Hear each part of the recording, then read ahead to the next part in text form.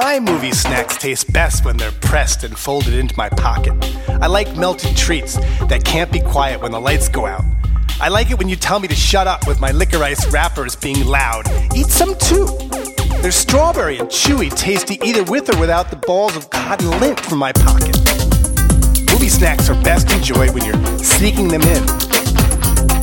Sneaky snacks make some people hissy-pissy mad. I can't help it though. I love sneaking in snacks. And extra movie snacks for me. Gooey gumdrops, maple candy from the North Country, I like it all.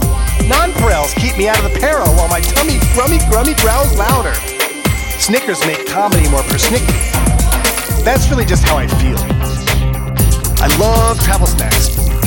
Travel snacks that know how to live and how to wait for me to eat them.